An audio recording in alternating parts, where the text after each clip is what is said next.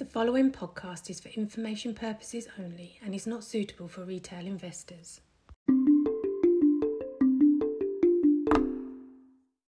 Hello everyone and welcome back to our Chat of the Week podcast. Today is the 9th of November and I'm joined by Jade Coysh. Hi Tom, thanks for having me on today.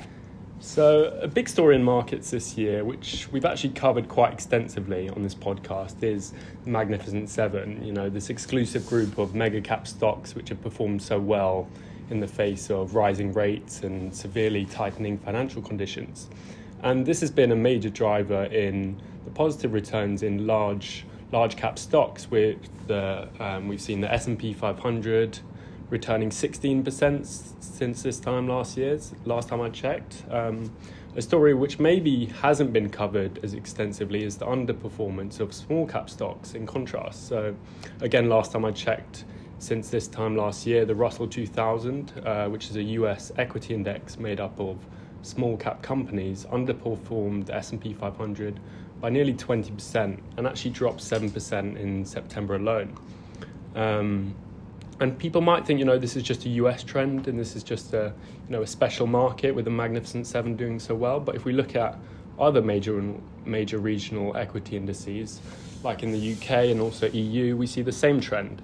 So Jade, after that maybe extended introduction, what can you tell me about what's been driving this divergence?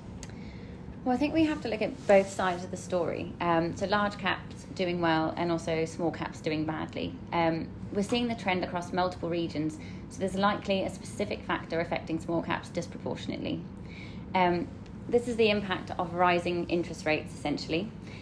Smaller companies tend to have weaker balance sheets and rely much more on debt finance projects. That in itself means that they'll be more exposed to higher interest rates from higher financing costs. And on top of this, they also have different debt structures. A report from Goldman Sachs recently found that of the 500 companies in the S&P 500 index, just 7% of these held floating rate debt. And this is in contrast to the Russell 2000 index, where an astonishing 30% of these smaller companies hold that floating rate debt.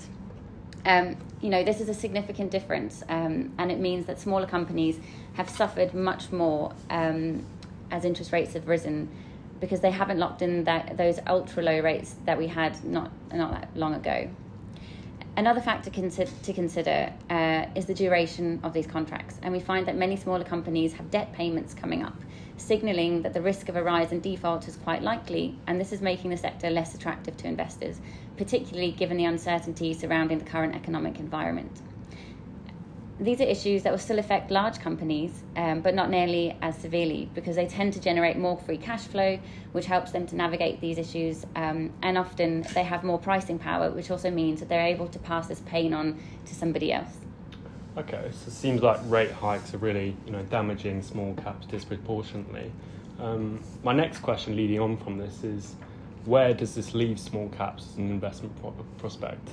Obviously, there's a large generalizations. There are always going to be varying outcomes within the space. But looking at on a valuation basis, the Russell 2000, the price to book ratio compared to historical averages is now definitely below the average. So, which in stark contrast to the S&P 500, where these valuations have now become fairly stretched.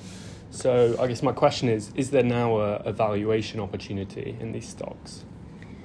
Well, the big question here is whether the US will manage to engineer a soft landing or end up in a deep and or prolonged recession. And also, what the Fed will be doing with interest rates going forwards. There's a lot of uncertainty surrounding this, and it seems like markets change their opinion every single week. For now, this uncertainty will most likely continue to weigh on valuations, particularly in the small cap space. However, if inflation does cool at a faster rate than people expect, allowing rates to be cut sometime in 2024, which is currently what's being priced in, this would help alleviate the pressure on balance sheets and potentially trigger investors to return into these smaller companies if they feel comfortable that these highly leveraged companies will be able to cope. However, if the higher for longer narrative persists and we're somewhat stuck on this kind of table mountain level of interest rates, which is how the Bank of England member Hugh Pill described this scenario, then small caps will continue to feel a squeeze on profit margins as a result of upcoming debt repayments, which could result in further underperformance in the sector.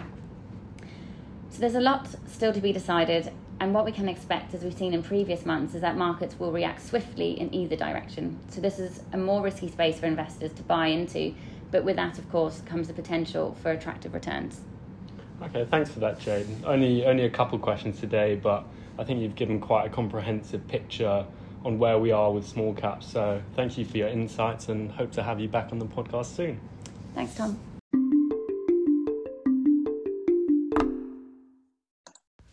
For professional advisors only. The views expressed are those of Momentum Global Investment Management at the time of recording and are subject to change without notice. Momentum Global Investment Management has used all reasonable efforts to ensure the accuracy of the information contained in this communication, but we cannot guarantee the reliability, completeness or accuracy of the content. This podcast is for information purposes only and does not constitute investment advice or an offer or solicitation to buy or sell. Momentum Global Investment Management, company registration number 3733094, has its registered office at the Rex Building, 62 Queen Street, London, EC4R1EB.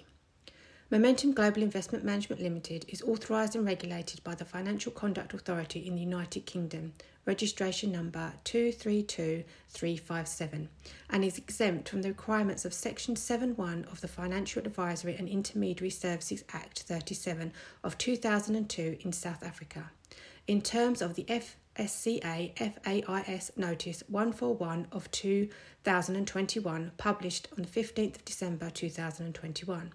For complaints relating to Momentum Global Investment Management's financial services, please contact distribution services at momentum.co.uk. Your capital is at risk.